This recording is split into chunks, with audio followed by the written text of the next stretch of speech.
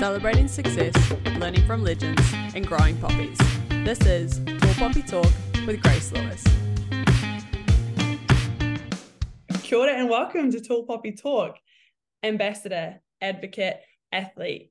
Jaden Movold is a T54 Internationally Classified wheelchair racer, and this year, Paralympics NZ selected him into the Parasport Collective. Born with a rare form of Spina Bifida, he has faced many physically challenging moments in his life, including 30 major surgeries.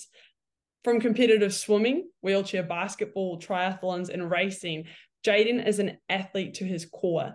His passion now being wheelchair racing, where he competes in track events from 100 meters to 5K and 10K road events, holding numerous Auckland, New Zealand age group records and several national championship titles.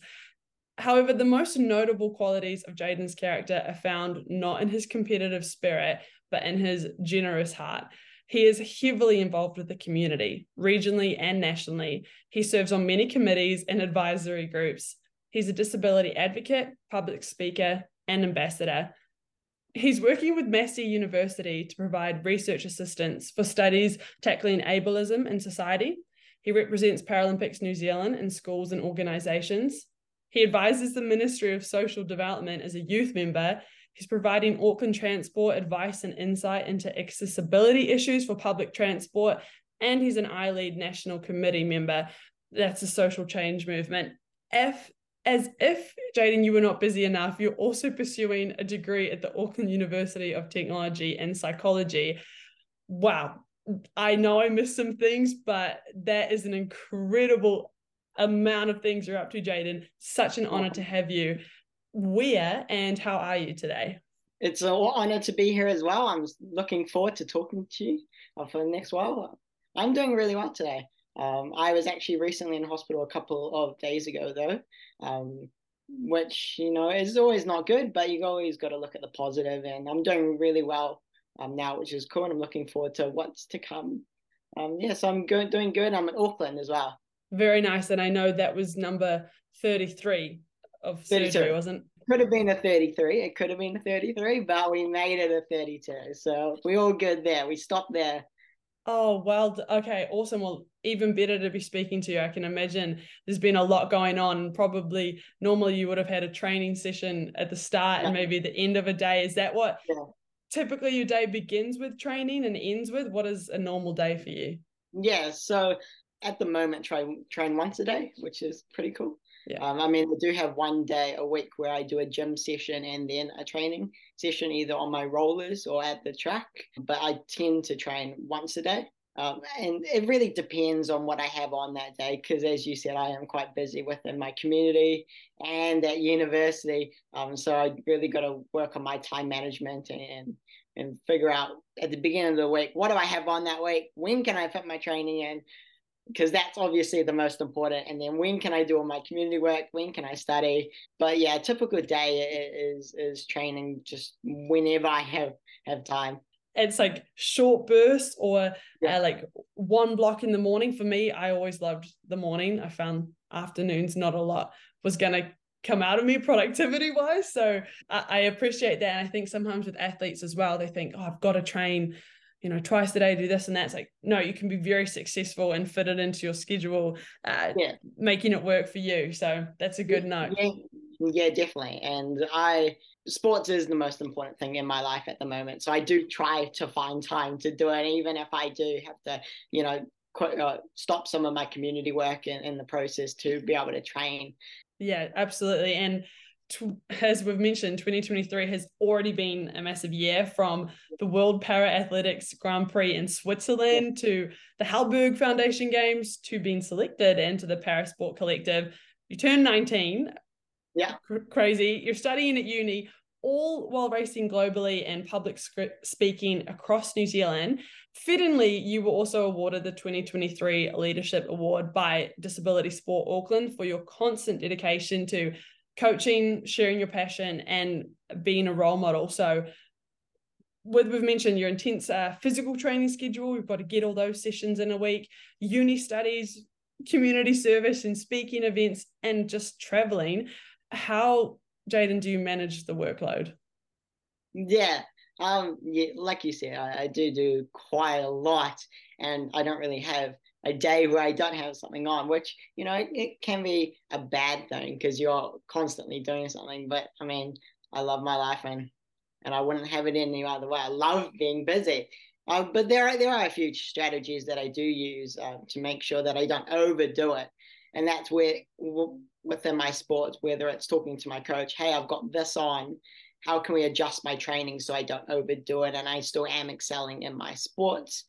Within my community work and within everything I'm doing, I try to create schedules at the beginning of the week of having, hey, I've got this on during the week. How do I prioritize in terms of training? How do I prioritize in terms of my community work? When can I study? But also, when can I have time to rest? Because rest is also quite important. And if you don't rest, you get burnout, which can be quite bad and negatively affect your sport.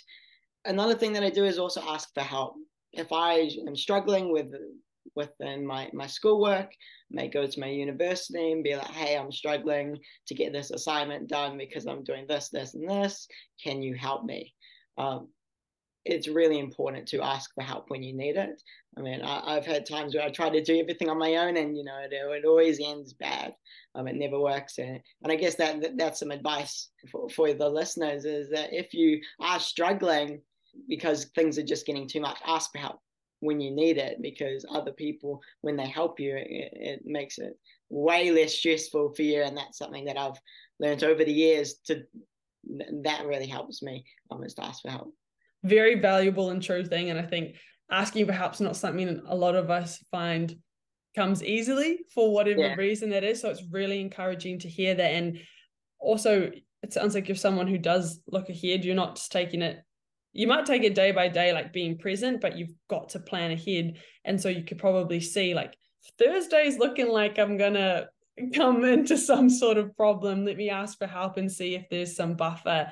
Do you find that doing that week plan can allow you, or probably year plan for you, like that forward thinking allows you to kind of know when you might need help? Yeah, definitely. Like you said, having like a year plan, even I can be like, hey, in this month I've got this, this, and this, or this week is going to be absolutely smashed. So why don't I get my university work, or I get my assignment done earlier so that I have more time to do my other things? I mean, so having that forward thinking is quite important, but also having a step-by-step guide is also quite helpful, and that's something that I do quite regularly, especially within my university work. If I have to complete an assignment, I need to do these things within my assignment to get my assignment done. So just breaking things down into little steps also helps me quite a lot. Yeah, it doesn't seem so daunting when it's little steps. I'm reading about the Parasport Collective. I have some friends who've interviewed some Paralympians. And what is the Parasport Collective? Because that's a term I wasn't as familiar with. Yeah, so it's a new initiative by Paralympics New Zealand. It's quite cool. So it's a program with a bunch of athletes and coaches, and it's for a year, I think, or just over a year, and we come together for online virtual sessions, but also camps in person. And we have access to some people from high performance. It's a pre-high performance squad, or sorry, not a squad, a collective is what they call it, a pre-high performance collective, where we all come together and we have access to people that are in the high performance space. Whether that be, like the other day, we had a nutritionist, the lead in nutrition, came and talked to us on how we can improve our nutrition to get the best out of our performance within sports. So it's basically a learning program of just learning those extra bits that you need to get into the high performance space.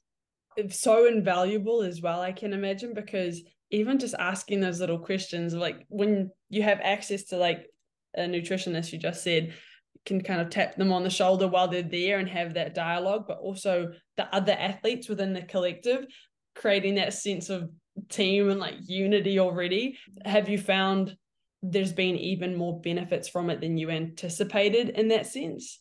Yeah, so it's just started, and I recently There was a camp, and I unfortunately was in Switzerland, so I wasn't able to get there. So I haven't been able to network as much as I would have liked.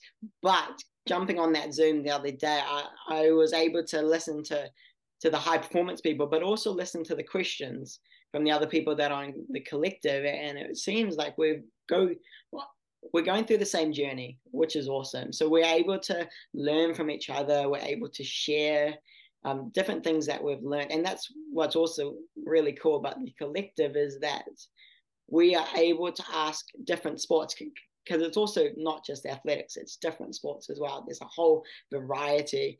So we're able to ask that, hey, what works for cycling? What works for swimming that I can apply to my wheelchair racing? And so having that variety of people in that collective to be able to share different things and share experiences and tips and tricks is quite cool. We're thinking mental performance. I know you have a mental performance coach and you're studying psychology. And the quote I really enjoyed that you said on breakfast was, the psyche of sports is bigger than the actual physical part of the sports. If you're not mentally on it at the start line, your competitors will take the advantage.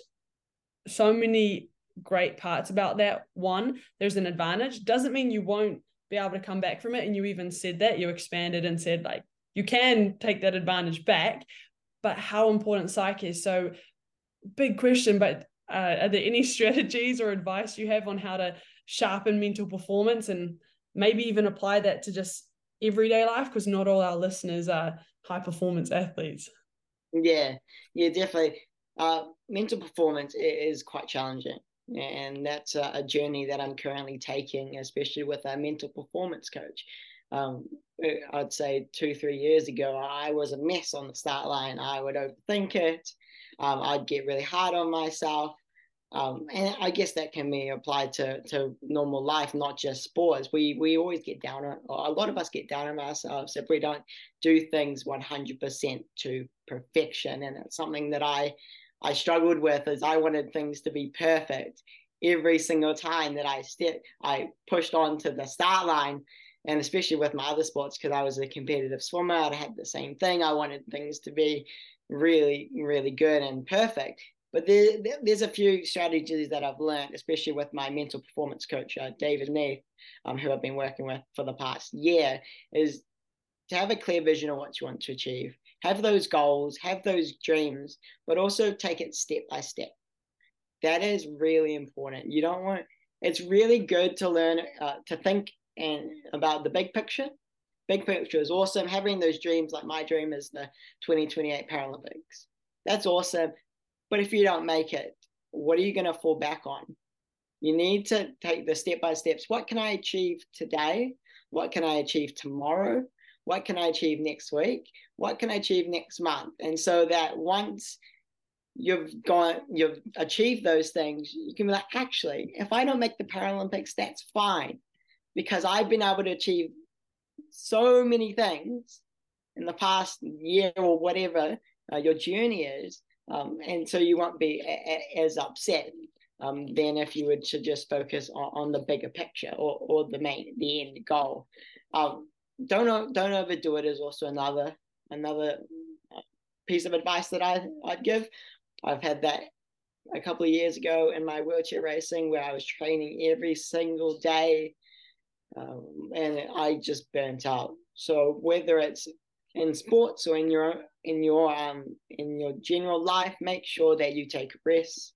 Make sure you take time for yourself, whether that be just going outside, connecting with the earth. That's also quite important.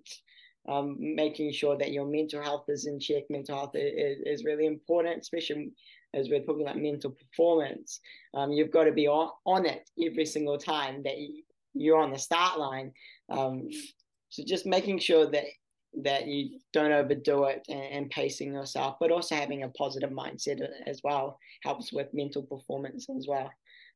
You always want to stay positive, and you know, I've experienced a lot of challenges in my life. I was just in hospital a couple of days ago, but you've just got to go back to your goals, take it step by step, look at what you want to achieve today, tomorrow, next week, next month, and then hopefully that that will improve your mental performance quite a lot. And a lot of those strategies can be applied not just within sports, but in your day-to-day life. And it makes sense too why you are so positive, and just hearing what you were saying about like, yeah, Paralympics 2028 is our dream, but it's not the dream because you got so much else on the journey. And then the reason I feel like it's so what's the word? Infectious. Your positivity is so infectious because you are always giving back to other people. The fact that you were in hospital a couple of days ago, but last week you were Instagramming me like, yeah, Grace, I have a break in uni because you are a planner. Yeah.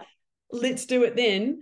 And then I'm seeing you're in hospital. I'm like, Jaden is just like constantly thinking, where else can I get my energy? Where can I give it? How can I help others? Yeah. So I just want to take a moment to appreciate like that is so rare and such a gift that you have that you're giving to other people, because I'm just smiling as I'm listening to you thinking, wow, you're so switched on and you're 19. So I can't wait to talk to you in a year, 2 years, 5 years and to see. One of the things I've also learned, I learned this in Switzerland when I was racing, competing at the World Para-Athletics Grand Prix, as you were saying before, is that I'm on a plan.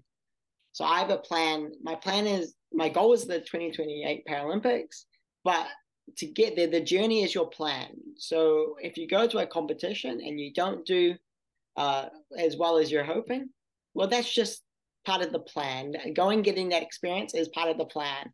And so it can be applied to life, general life as well. If you have a big goal, take the step by steps, but you're on a plan, you're on a journey. The journey is the most important. It's not the outcome. That's not the most important. Yeah, that's the cherry on the top, but it's the journey that's the coolest part, in my opinion.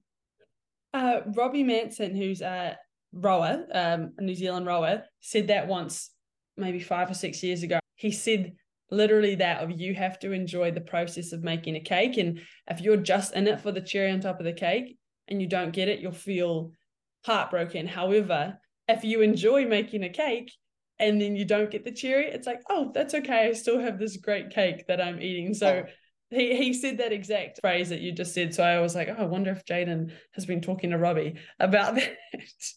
The 2013 Halberg Sports Awards, there's a video online, and I was mentioning before you got started, it's your mum, you said, has been really onto it with putting out content on YouTube.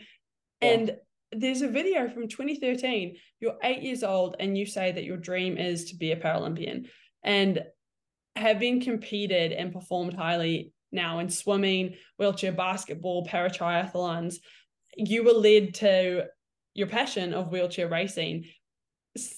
Something I found interesting. So I rode, and it's 2,000 meters. That's it. Track events that you're in, you have 100 meters, 5,000 meters, and then you're doing 10K road events. What are the pros and cons? Not cons, but what are the pros and then the less pro of each distance? Yeah. So there's lots of pros and cons of both distances. So I do 100, 200, 400, 800, 1,500, 5,000, 10K road races.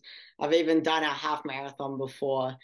In my opinion, I prefer the long distance, but the 100 meters and the shorter distances, a pro of them is that they get you to work on your starts. So that's quite important in racing. If you're not on it at the start, both mentally but also physically, it is so much harder to catch up. Now, in a longer distance, that's what's awesome about the 5,000 is that if you have a terrible start, or if you don't do a start as well as you would hope, you have time to catch up because you're racing for 10, 11, 12 minutes. Whereas in the 100 meters, if your start's not on it, then you're done, basically. But the 100 meters, you get to go real fast, which is quite cool. Once you get up to your top speed, it's so awesome, the speed that you can get to. And everyone normally is so close in the 100 meters, and that's what I love about the 100 meters, is that you rarely have someone that's less than 2 meters away from you. So you're all pushing very, very close to each other, which can be quite scary, but it is also quite cool. But I don't like the 100 meters because my starts aren't as good as they can be. And so I struggle to get going. So that's why I prefer the longer distance. I love the longer distance because it really tests your fitness. And that's what I love. You've got to be really fit to be able to perform well in like a 5,000 meter. And so it's really cool to see in a 5,000 meter who the fittest is. With the 5,000 meters, there's a lot of things that go on, which is quite cool. There's lots of tactics, whether it's drafting, whether it's pacing.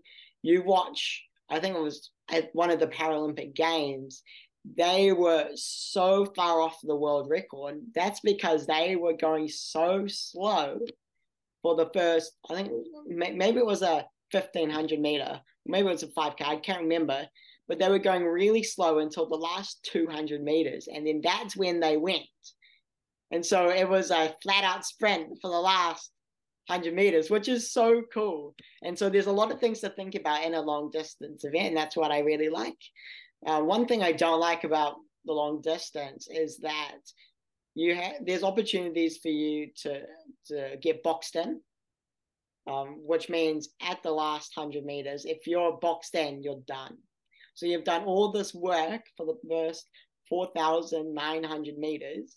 But if you're boxed in at the end, you're done. So there's a lot of things that could go wrong in a long distance, whether they go real fast and you can't keep up. However, the thing I like is that there's also a lot of things that can go right, and there's a lot of mental skills that you've got to have in the 5,000 event, and that really intrigues me. And so that's why I prefer the long distance. And yeah, so those are some pros and cons of both distances. If you were someone who was just super short twitch, like could get off the start, 100 meters is done, what would be the world record 100 meter time? It is 13:63 is the 100 meters. Like, that's insane. That's so fast. And then the 5,000 is 9:20 something. It's crazy. 9 minutes for a 5K. That's less than 2-minute Ks. It's crazy.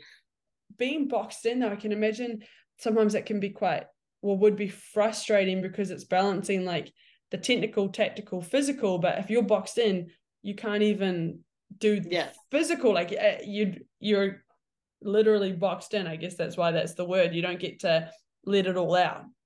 Yeah, I mean, if you get boxed in the first 100 meter or first K of the 5K, then there is opportunity for you to get out, whether it's slowing down so you get space within the pack, or whether it so there's opportunity to get out. But if you're boxed in the last 100 meters, you're done basically. But and also it can get quite vicious, or I don't want to say vicious, but it can get quite scary in a long distance event. You get elbows, you can get banging of chairs, which can get quite dangerous. I've seen a lot of crashes.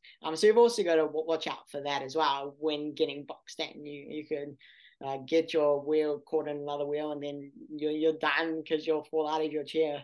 So there's a lot of things that can go wrong. But I mean, that's why you do the sport, is because it gives you that adrenaline. That's why I love the long distance. When people start to get fatigued, some of those tactical errors start to happen, because it might be intentional. It's probably not. No one wants to cause a crash.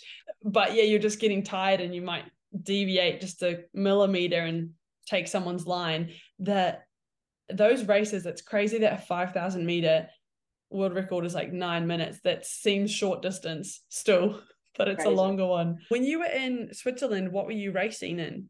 So I went to Switzerland for 3 competitions. I went to Bonn, Switzerland for a memorial meet, a 1-day event, and then the Swiss Nationals. And then I went to Northwell for the World Para Athletics Grand Prix, which is one of the biggest wheelchair racing events or competitions on the racing calendar, besides the Paralympics. And so to be able to go there, and I've only raced in Australia maybe once or twice before that, and so to go to a competition which has 100 races from all around the world was scary, but man, it opened up for lots of learnings that I took away, and that I can now put into practice in the next competitions. But over those 3 competitions, I did 14 races, from the 100 up to the 5,000 meters. Arbonne, Switzerland, that is the fastest track in the world. That's where you get world records, which I saw lots and lots of world records broken, which can be quite annoying because that means like your percentage of world record goes down. But I mean, it's something to chase for. It's something to set your eyes on. It's something to go for. So to see those world records broken as well was quite cool. Yeah, to be there when it's happening. And am I right in saying you went with the Australian team to Switzerland? Yes, I went as a New Zealander. Yep. I was the only New Zealander at 2 of those competitions, and the ones in Arbonne, and then in Knoxville, I had 2 other New Zealanders that came, but I was the only wheelchair racer that went for New Zealand. I, at those competitions, hung out with the Aussies quite a lot. I've been to Australia a couple of times, and they're such a cool team, and they've really opened up to me, being a part of their team, and they've been really, really helpful. Both Louise Savage and Fred Periak, they're the national coaches in Australia, national wheelchair coaches, and they've really helped me in terms of me sending them videos of my technique, or whether it's on getting on the Zoom training with them, or whether it's going over to Australia to train with them, train with their guys. And so when I was over in Switzerland, I just hung out with them a lot, and they gave me great advice throughout the whole 2 weeks or whatever long I was, or however long I was there, because it is quite daunting being the only New Zealander. So yeah, being able to hang out with them was really, really cool. Yeah, especially on that first, like you said, well, you've been to Australia, but like big meet, and it ties into the Para Sport Collective, being able to be with people who might know a bit more than you on something, and being able to ask them right there, is this normal? What should I do here? How early should I go to my race? Like all those little questions that, because you're in that group environment, you can ask a bit more naturally. Yeah, definitely. I mean, there was a lot of, like I said, there was a lot of different things that happened when I was in Switzerland, and I wasn't used to them because I'd only just raced in Australia. And so to be able to go to Louise and go to Fred about, hey, this is what I'm thinking during my race, or for my race, this is my race plan. What do you think? What is your advice? So to have them there was quite useful. Otherwise, I would have just stressed out quite a lot. It was really cool having them. I have to ask, and I didn't prepare you for this question, what's your go-to pre-race snack or meals? Especially when you're in Switzerland, like I'd be worried that I don't have my normal food. Yeah. My nutrition is something that I'm working on. It's pretty good. I just need to probably focus on it a little bit more. I don't really have a certain pre-race. I just wake up and see what I'm feeling. I try to eat really healthy before I race. So whether it's having a piece of toast with peanut butter and honey. Honey is quite important. It gives you energy, especially in New Zealand. I may have an egg, and an egg on toast. Whether it's having some meat before I race to give me some energy. But during my race, or during the races, because you may have a lot of time between each race, I try to maybe have a piece of bread with with honey on it, a slice maybe, or a muesli bar, just something that gives you that energy that you need to be able to perform and not run out of energy when you race. But also having maybe like a caffeine strip as well, just to give you that extra boost, extra little bit of energy that you can use when you race. So basically just something that will give you that extra bit of energy. Yeah, it's really good that you are a bit more fluid with it, because I know some athletes who are like, oh, I need to eat 2 hours before and it has to be this and this. And then if that isn't available, it's like, oh, it's superstitious, like, oh, it's going to go wrong because I didn't get to eat it. So it's good that you're like, oh, what am I feeling? Being aware of that on the morning of or whatever. And then I mean, you do want to try to eat an hour before. That's something that I try to do, because you don't want to throw off when you race. But what I eat before, I try to eat a piece of bread with honey, especially if it's a morning race. But it does change depending on how I feel, because I may be a little bit more nervous. So I don't want to eat too much because then I'll throw up, or I might be really, really tired before my race. So I might need an extra bit more. It just really depends on how I feel during the day. I don't really have a set, I could eat this, I could eat this amount. It really just depends on what race I have and how my body is before I race. Major subject change, but this is the question I ask everyone. It's the thread between all the guests, and I would please like to know, Jaden, in your own words, there's no right or wrong answer, what is tall poppy syndrome, and have you experienced or observed it? Yeah, this is a really cool conversation because I have experienced it in my life, and I've also seen it happen. Or I've seen a lot of other people experience it as well. Whether that's in sport, whether that's just in general life. For me, tall poppy syndrome is being criticized for doing well. Whether that's achieving something and wanting to share it with other people and then putting you down, calling you a show off, calling you a try hard. When I was younger, I achieved. I got that quite often, especially at school, where I may have achieved something. I may have been in the media, and then someone would call me a show off, even though it's not me going to the media and saying, "Hey, can you interview me?" It's them saying, "Hey, we've seen you do this. Can we interview you?" It is quite challenging. It was quite challenging when I was younger, and I guess it has affected me now. I try, when I do achieve something quite cool and I get asked about it, they're like, "Hey, how did this go?" I would say, "Oh, it was all right." Whereas I may have just broken the New Zealand record, or I may have done something really, really cool. I guess it's knocked my confidence a little bit. But that's something I am trying to work on at the moment, is to celebrate myself a little bit more, show people what I have achieved, because it is quite cool what I have achieved. And I want to inspire other people to set the goals and try to achieve the same things that I have. So just celebrating myself a little bit more is what I'm trying to do more of, because from what has happened when I was younger about the people calling me a show off, try hard, that has affected me quite a lot. But my advice to other people would be that if you do achieve something quite cool, go post it on social media, go tell people about it, because I'm sure lots of people would be proud of you. And like, if you hit me up on Instagram, tell me about it. I'm really proud of you guys for achieving awesome things. Share your successes with others. We want to know what you've been up to. We want to know what you've achieved. We want to celebrate with you.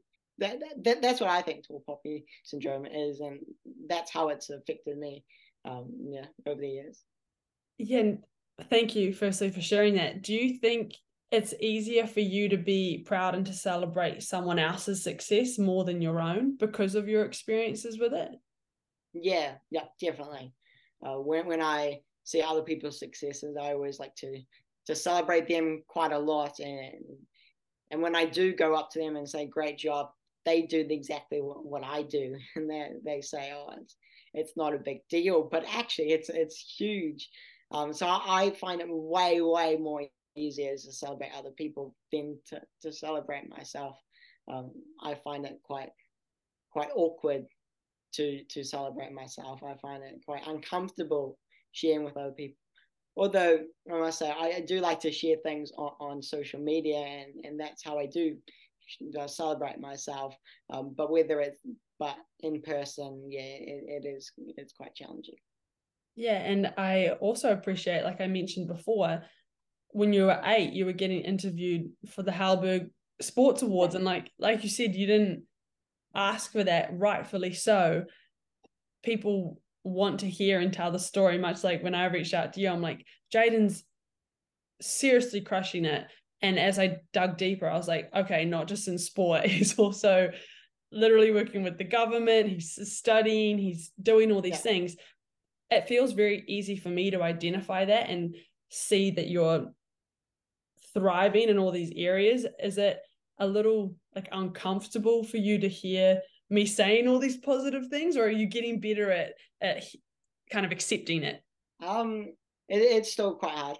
I mean, I guess it has a little bit to do with my disability as well. Well, when I was younger, I used to be celebrated for achieving the smallest amount of things, whether it be, I may have had, I don't think this is big, but I may have had a surgery and then got out of surgery and they would think that that's, incredible. But I'm like, actually, no, it's just part of my life.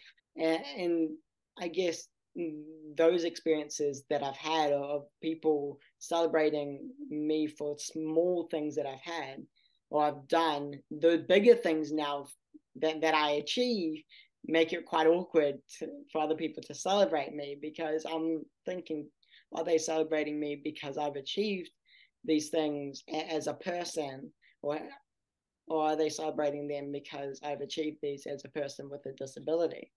Is it my disability? Is it because, wow, we didn't think you could achieve that because of your disability, or wow, we think you've achieved these because you're an awesome person? And I guess that also has stopped me from celebrating myself as well. But when I got asked by you, and when you talk about those things, I'm like, it's quite cool to hear the impact that I have had on other people, and that, hey, the stuff that I achieved has made people want to learn more about me. And so you asking me, I think that's quite cool. But yeah, there has been those other instances where it can get a little bit uncomfortable.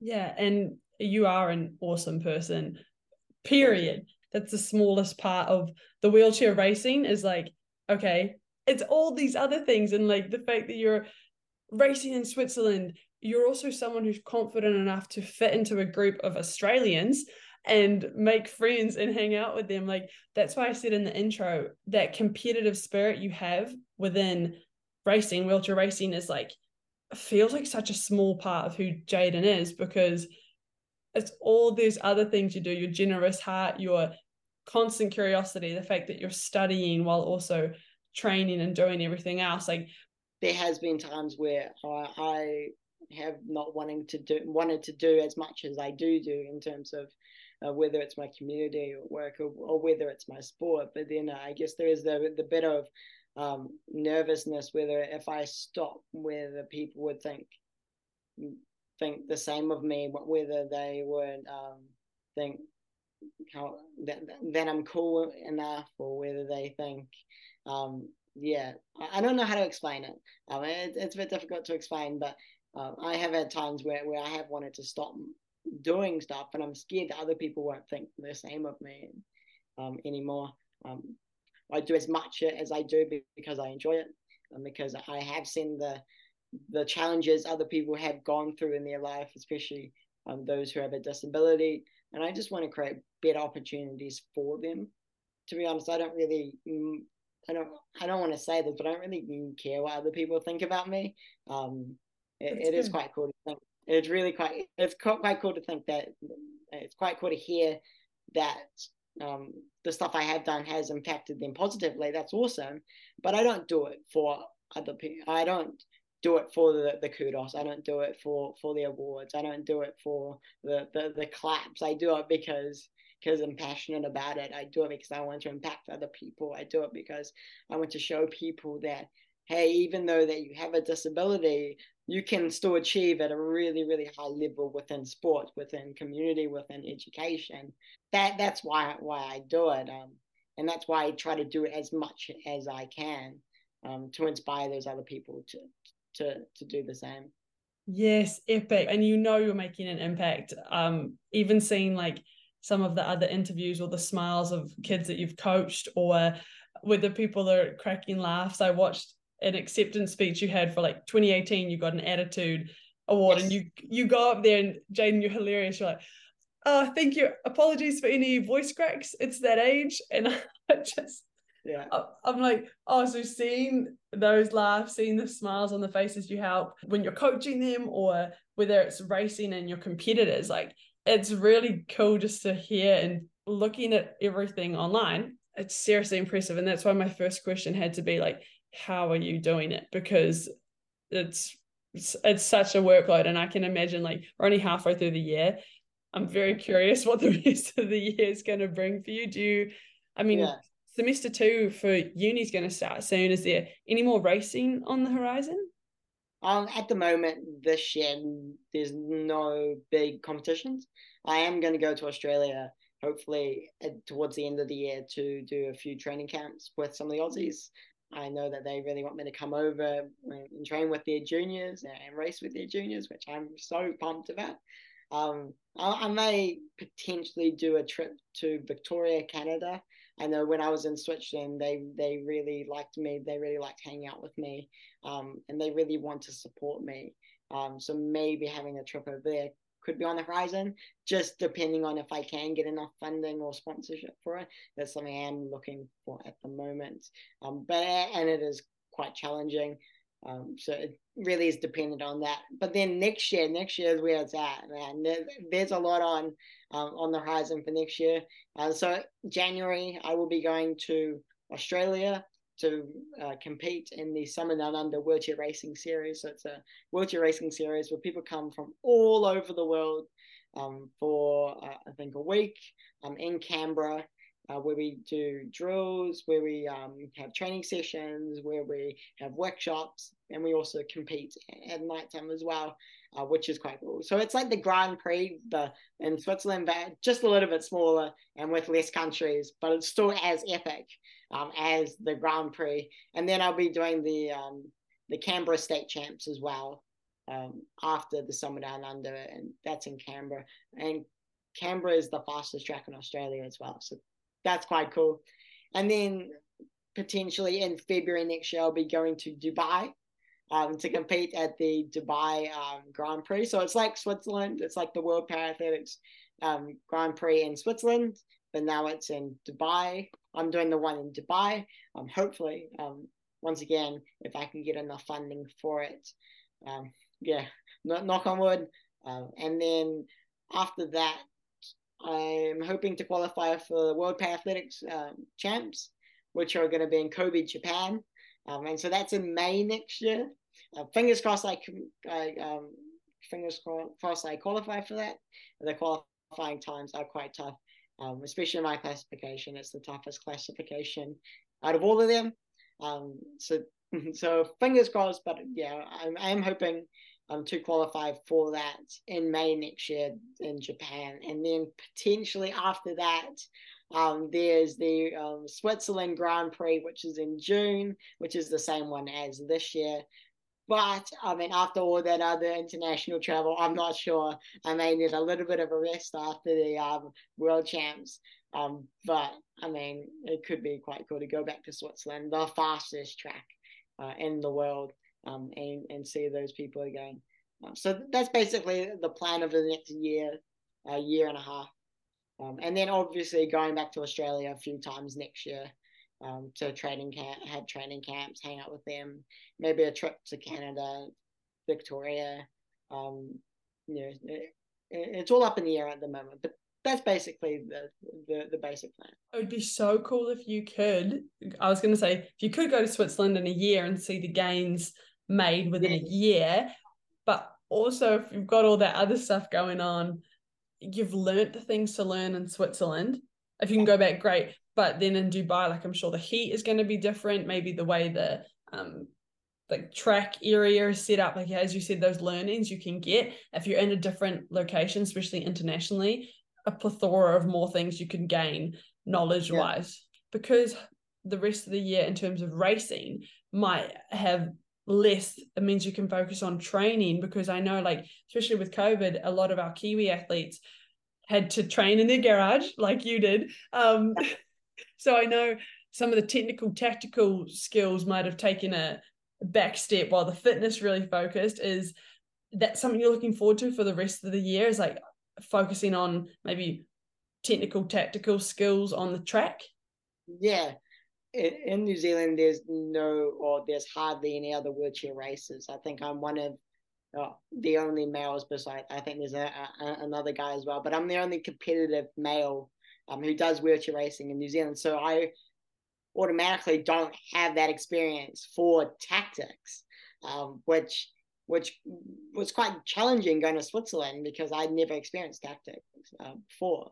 And so to get into a race where you had to do so many different things, it was a little bit overwhelming.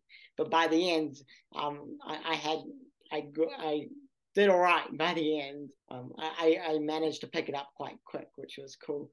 But being able to go over to Australia at the end of the year, or towards the end of the year, and do training, I'll get lots of tactic practice over there. So that will really help in my getting experience for next year, going to Dubai and then going to Kobe, hopefully. Being able to train over the next couple of months will give me a lot of fitness. That's something that I am going to work on.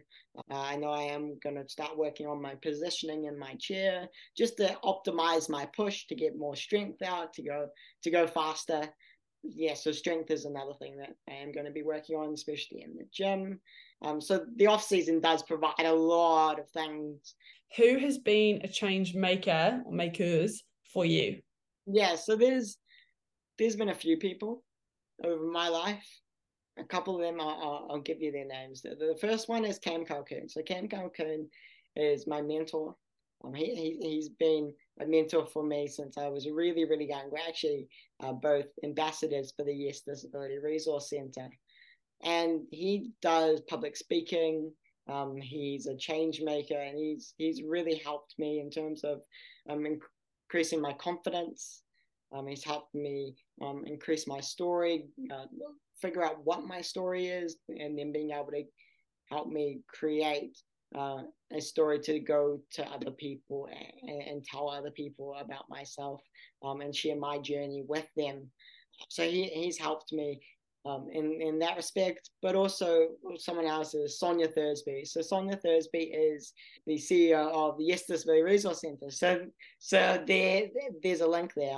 So the Yes Disability Resource Centre has helped me quite a lot. And Sonia Thursby, she's quite cool in terms of, if she sees something that's wrong, she will go and sort it out. She will fight for it. She will make sure that people get what they deserve. And she's been huge in the disability space. And so when I've been on these committees, I always remind myself of Sonia and think, hey, if Sonia can make all this change, why can't I? You know, I have the ability to impact people's lives. That is so cool. I've been given this opportunity with these committees to impact people's lives. So why don't I take it, and why don't I do as much as I can to impact and to be a change maker? And so Sonia's really inspired me to do that. And that's why I do so much within my community. Bet they're very proud of you, and you can tell you're proud of them. So yeah. They're very cool people. And I wouldn't be where I am today without their support, especially within my community work. And I owe a lot to them, and I thank them for that. Wicked. Now, speaking of some community work, could you share, and again, a big question, so go as deep or as little as you want, but the work you do with universities and government bodies about accessibility and ableism in society, could you just share a little bit about what it is you do? Yeah, definitely. So I'm an ambassador for 3 organizations, Achilles International New Zealand, Yes Disability Resource Centre, and also Medifab and Spec Seating. So through them, I go to their different events. I do speeches at different events that they want me to. I do blogs especially for Medifab Spec Seating. And then I'm also on a few different committees. I'm on the Halberg Youth Council. So Halberg Youth Council aims to create opportunities for young people with disabilities to participate in sport and recreation. So that's their main goal. That's the main goal of the Halberg Foundation, but also to create moments of joy as well. It is another one of their missions. And so through there, I go to different events. I run different events. I go to their annual Halberg Games, and I try to go to talk to different government officials, different sporting organization and brainstorm with them, how can we get more people with physical disabilities into sports? And so that's basically what that council is. I'm also on the Ministry of Youth Development Advisory Group. And so through there, we work with the Ministry of Youth Development. We've recently worked on their youth plan. Our goal on that advisory group is to create a better New Zealand for youth. It's kind of self-explanatory. We've been working on the youth plan, and through that we're working on voice and leadership. So how do we increase voice? How do we amplify the voice of people or young people, youth in New Zealand? And how do we get them more in leadership? How do we give them more leadership opportunities? And so I do quite a lot with them. I'm also on the I.Lead Committee. So the I.Lead Committee is a national committee where a group of people with disabilities, and we come together and we have meetings, consultations with government officials on a whole variety of topics, whether it be sport, education, health, transition, the whole variety of things. And we talk to them about our experiences, and we also give them advice on where we think they can change in terms of their policies, in terms of just creating more opportunities for people with disabilities, and making sure that their rights are being upheld and that they're getting the best quality of life. So also the I.Lead Committee is one of the only committees in New Zealand, or only disability committees in New Zealand that the government gets advice from, which is quite cool. So the government come to the I.Lead Committee and say, hey, we want to hear your thoughts on this. Can you give us your thoughts? And then they'll set up a consultation, and then we'll give our advice. So being on that committee is really, really awesome, because you get to make a huge change. And then I'm also on a Auckland Transport Committee. So through that, we're figuring out how to make Auckland more accessible for people with disabilities, whether that be at bus stops, train stations, ferry places, or just out in the community in general. And then I'm also doing some research with Massey University on, as you were talking about before, ableism. Whether that's ableism in general or ableism in sport. And so through that, we've had some conversations with people who are non-disabled, and we're trying to figure out where the gaps are in terms of their understanding on ableism and the challenges that we've gone through, and whether they identify them and whether they actually know about it.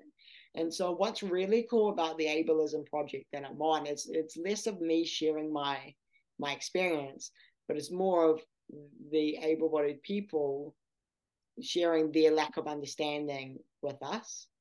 And then we can then identify, and then we can then solve those issues and then get them up to speed on the different areas that they're lacking.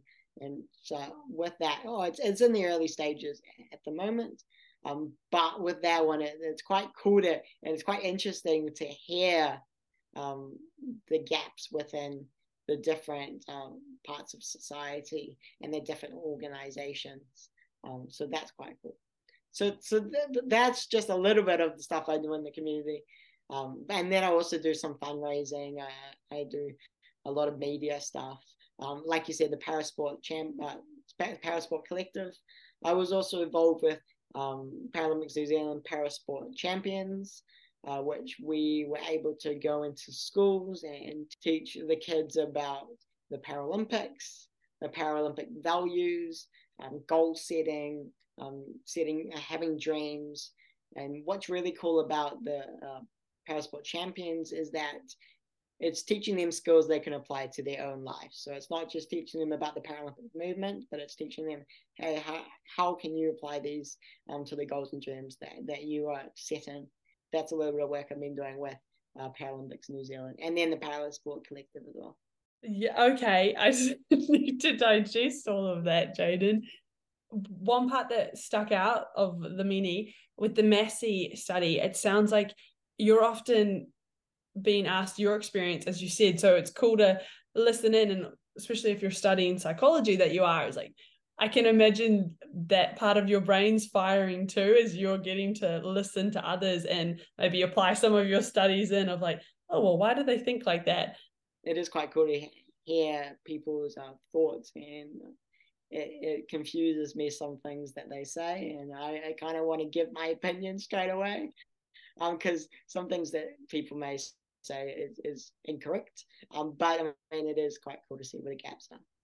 Yeah, and I mean that's why they're studying it, because you can't maybe step in, because that's the whole point of like scientific method. I don't even know. I didn't study that sort of stuff.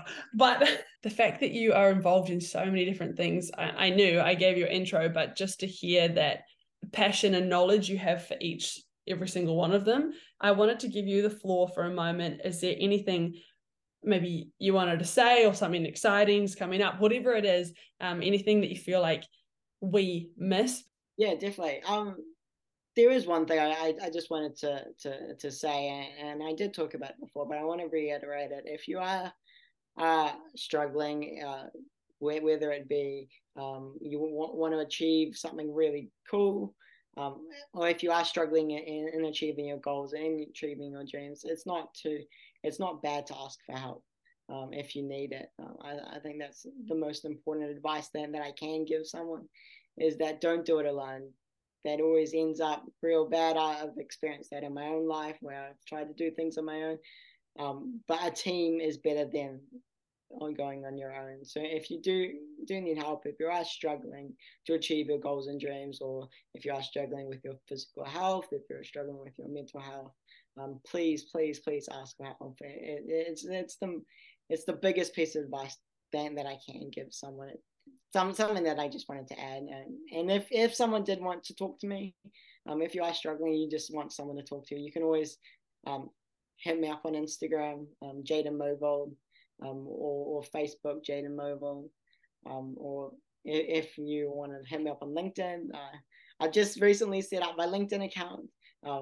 That's my full name again, Jaden Movold. But I mainly use Instagram. So if you do need someone to talk to, hit me up on any of my social medias. I've also got a website as well, jadenmovold.com, that you can learn more about me as well if you want. And I know you mean it too.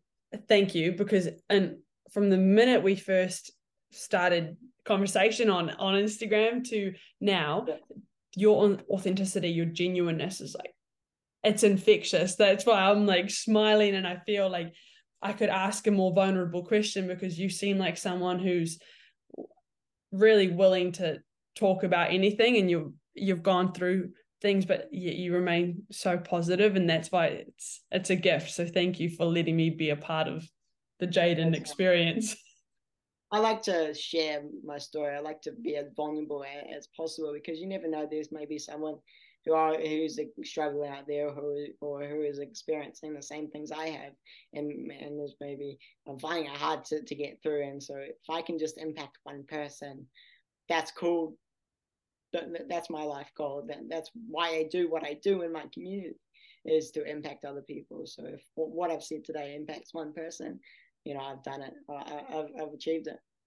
Yes, and that's what the Tall Poppy talk is about, right? And you mentioned that you've experienced the negatives of tall poppying.